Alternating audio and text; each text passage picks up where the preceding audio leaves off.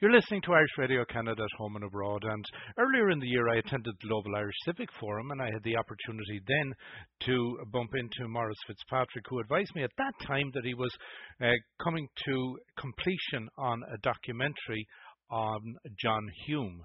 And John Hume is the perspective of John Hume's life and how influential he was in the peace process and changing of attitudes. And he has now delivered on the documentary, and it is going to be screened at the European Union Film Festival in Vancouver and Ottawa. In Ottawa on the 26th at 4:45, and that's at the National Gallery, and in Vancouver on the 3rd of December. I'm delighted to be able to welcome Maurice to the show and say congratulations, first of all, Maurice, on a job well done. My pleasure, Austin. Thank you very much.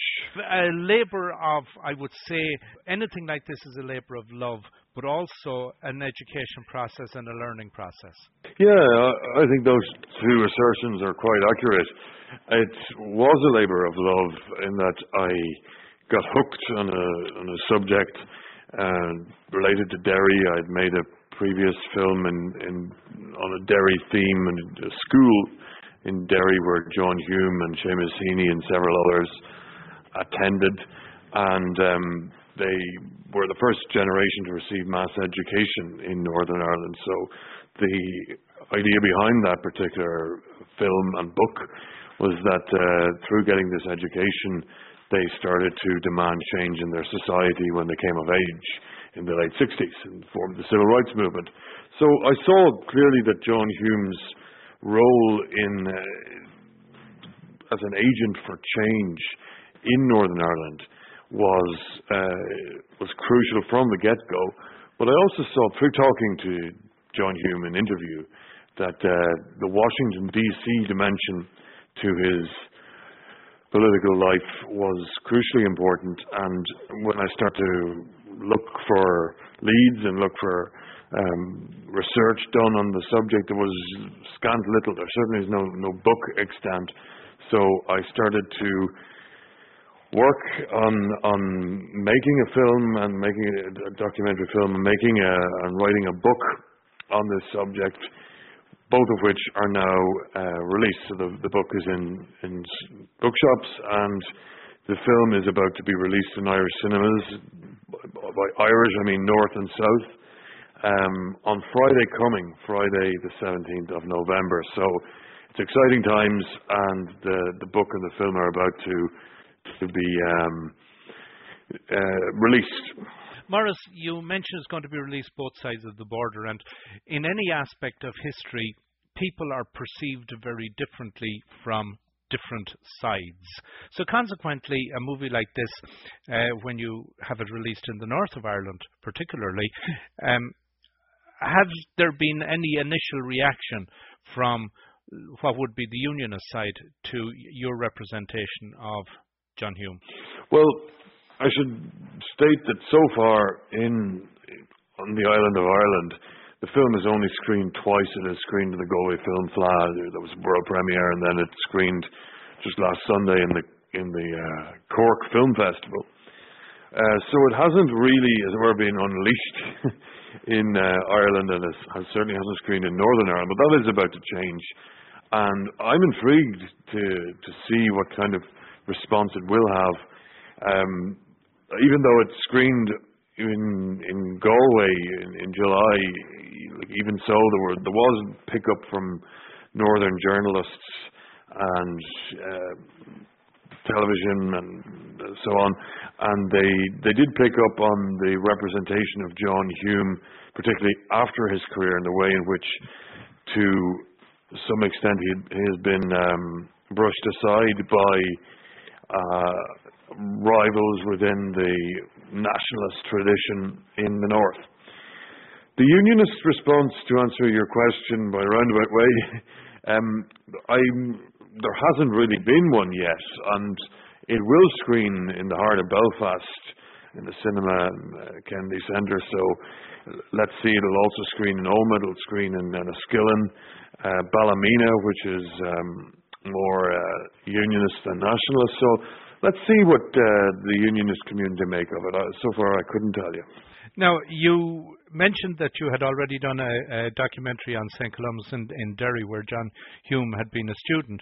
But when John Hume graduated and entered into his career, he was very much a believer in the peace process from day one, and that the civil rights movement was to be a peaceful method of trying to implement change. Yeah, absolutely. He was, from day one, from his rise to public prominence in Northern Ireland, he was a campaigner for change, but resolutely through peaceful means.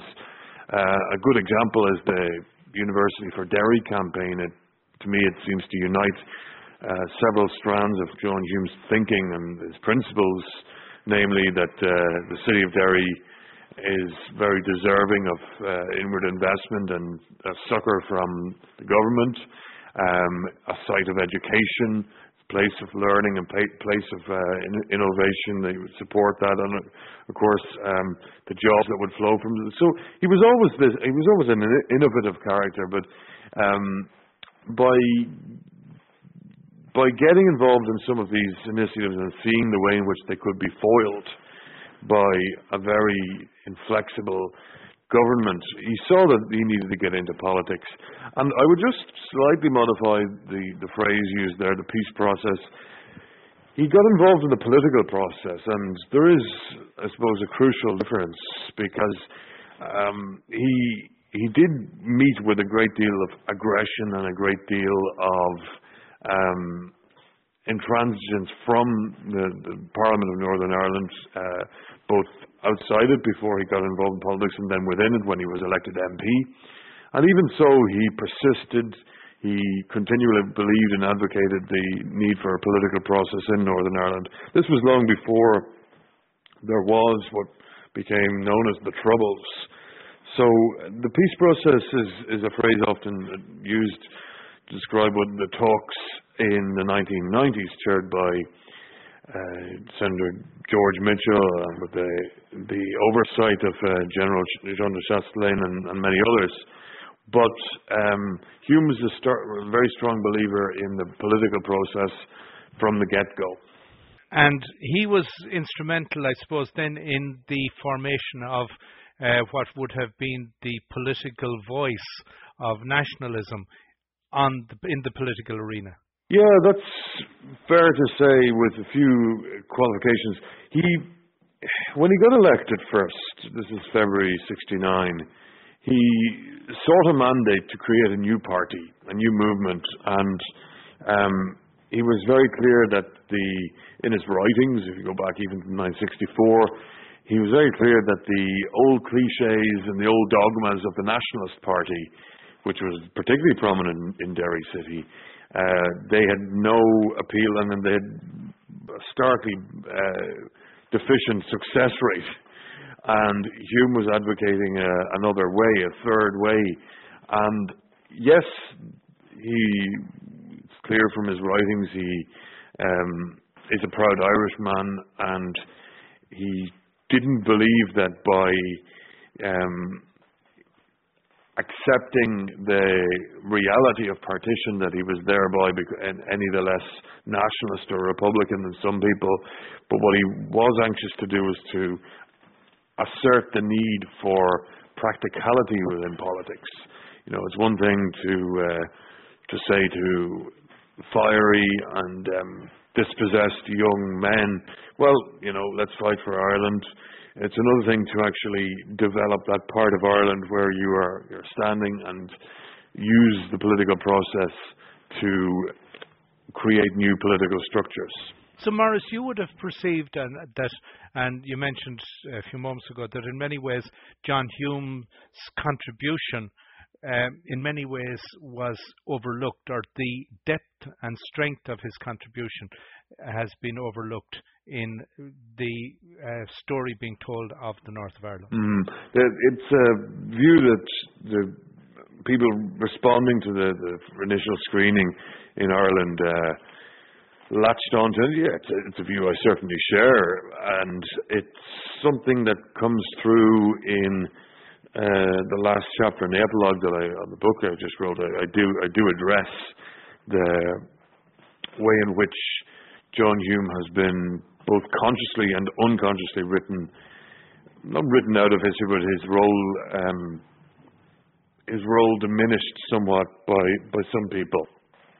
And apart from being a gross injustice to a person who continually campaigned for, in fact, the political realities that we have today, the fact of power sharing. I mean, I know that Stormont is currently suspended, but so many of the concepts and so many of the political realities that we have today in the North were very much either off John Hume's making, or he had a very central part in co-creating them. So it's certainly unjust. It's also, I think, important to remember that the North had a long period of trial and error, and more error than most places, in fact. And finally, the formula that seemed to work, albeit with many splutters and many potholes along the way, but even so, there was a power-sharing executive in Stormont for more than a decade.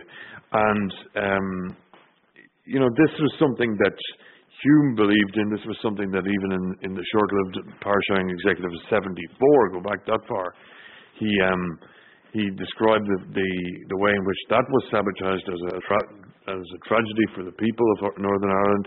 I think he's been vindicated, and I think therein lies an important lesson for people who cast their vote in Northern Ireland, be it in Westminster elections or internal Northern Irish elections. When you return political leaders, it's important to remember exactly what they stand for, and important to remember the bitter history that preceded the possibility of politics in Northern Ireland. To that end, John Hume recognised that in order to really implement change, he needed to reach across the Atlantic, and that the influences of the Irish diaspora would be tremendously beneficial. That's right, and he did so in a very unique way. In many different strands of life, there is this possibility of reaching out to places like Toronto, Vancouver, Chicago, New York, Boston. But what John Hume did was quite unprecedented in Irish history, in that he went to the heart of political Washington, and he perceived that was a crucial new element to bring to the equation, the way in which he could marshal the support of the House of Representatives and the Senate, and ultimately then the White House. This was something that Irish leaders before him had never succeeded in doing, and indeed not many of them didn't seem to have dawned on them to try. And Hume was this, in the eyes of people like Tip O'Neill, Ted Kennedy, Jimmy Carter, Bill Clinton, he was an authentic figure because he was taking risks on the ground. He was absolutely consistent in what he was advocating, and he was tremendously skilled in the way he advocated, the way he was elected to London, Westminster Parliament, and to Europe.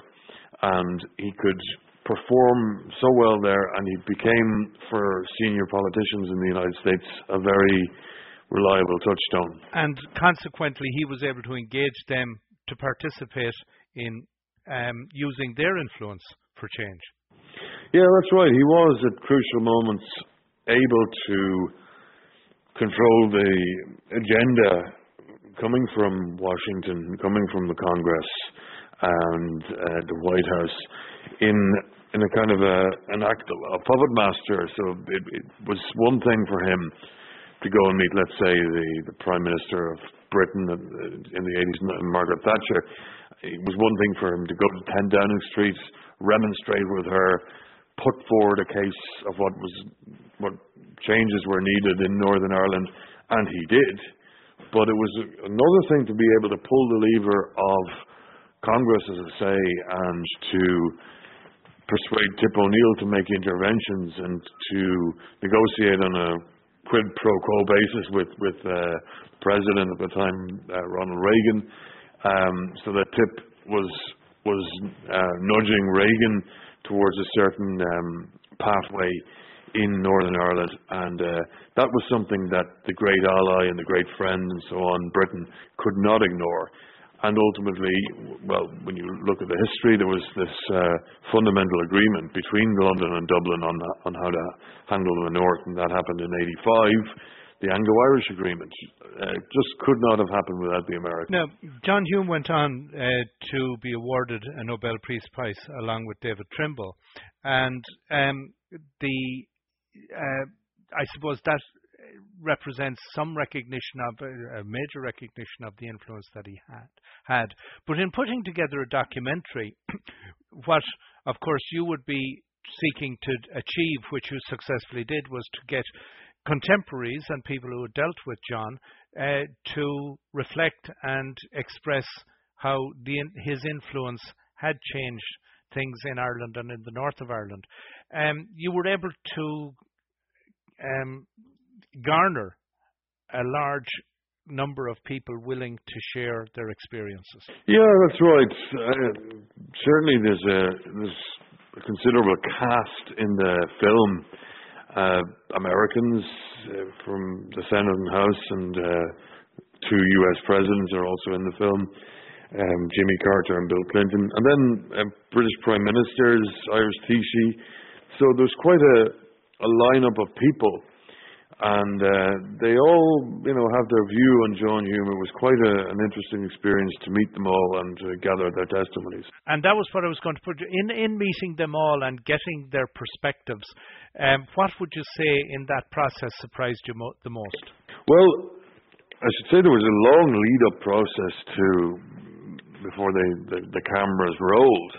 So I'd done quite a bit of reading, quite a bit of research, and I don't know, I was terribly surprised by any particular testimony, but I do remember making more room in the film and in the book I wrote for the media. And I think the media was a really crucial aspect of the new agenda that John Hume was determined to set in the United States, and then rebounding from the United States to places like Northern Ireland, to Britain, to Ireland. That was really, really important, the way in which he would get to editorial boards, people who wrote op-ed columns, and who could influence the readership through the mass media. That was something that I decided to prioritize, to show how key publications, be it the New York Times, the Chicago Tribune, the Washington Post, the Boston Globe, several others, and key news anchors and news programs in America suddenly became a good deal more informed about Northern Ireland and a good deal less inclined to embrace the old and easy cliches about how best to resolve a rather complex issue. So it was probably a surprise to me that when I started to dig quite how much there was to say about the media, about the role of the media, and I thought that there was a way then to portray the media which is currently, it's not in its best, in its finest hour, but there's a way to show the media as exercising a very, very beneficial and intelligent role in what was a very prickly conflict. So it would be fair to say then also that John Hume recognised that the end game was both strategic and long-term and tedious, rather than expedient, and it could be something that was going to happen very, very quickly. Well, he did realise that the resolution for the political ills of Northern Ireland required strategizing, re-strategizing, How quickly that could come about did depend on a number of variables. I mean, I think it's not the case that history runs on wheels. It's one thing to say, look back and there were 30 years of troubles. Was 30 years of trouble is inevitable. I mean, I certainly wouldn't advocate that position. I don't think John Hume would either, based on what I'm trying to recollect now of his writings. I think he would have been very, very determined in the proposals he had mapped out from the get-go, and I think he would have been very determined he always was very determined to align himself with political means, because he believed very, very firmly that when these violent attacks would happen, when innocent people and innocent people would be killed or town centres would be bombed. I mean, he just saw that as a tremendous futility as well as a tremendous sadness, a futility that just prolonged the point at which, yes, we have to sit down at the conference table, hammer out a deal, and then get on with things. He was, in that respect, entirely right. And the futility and the longevity of the troubles is something that, when you reflect on it, when you reflect on the perpetrators, not only the way in which they perpetrated these crimes, but they continued to do so. This is something I treated a little bit in the book. They continued to stick to their guns. I mean, unfortunate metaphor there. They continued to advocate that their means were the correct means, and ultimately they just had called it wrong, and they had to get round the conference table and hammer out a political solution. So, Maurice, normally you would maybe have somebody produce a movie after a book has been written. You've done the movie first and are finalising the book. A little unusual? Well, it seems to be true to form with me, because with the Boys of St. Collins I did the film first, and then I got my skates on to get the book ready to tie in with the release of the film. And there are many ways in which that's unfortunate. It means sleep deprivation and whatnot, but it also means that you come to the writing of a book with the whole film and editing process having percolated down into your awareness, and it's something you can draw on. It's material you're very familiar with, and there are a few advantages. I'd say it's let's use a metaphor of a horse race. There are times when the film is up ahead. There are other times when the book has to get its nose ahead as well, and ultimately you have to get them across the finishing line at, roughly speaking, the same time. And that's exactly what has happened, because the film has just hit the book has just hit the bookshops, and the film is going on general release this Friday. Fantastic. Well, as you say, it's general release on your side of the Atlantic on Friday. It's here in Ottawa on the 26th, and that's at the National Gallery in the EU Film Festival. 16:45 is the time, and you can get information on that at the Canadian Film Institute website, because that's where the details are, the EU Film. And also then out in Vancouver on, we said the 3rd of December? That's right. 3rd of December, and you'll get details on the Canadian Institute, the Film Institute details around there also, as far as I recall. So congratulations again, Maurice. It's been fantastic chatting with you, and I'm looking forward to seeing the movie.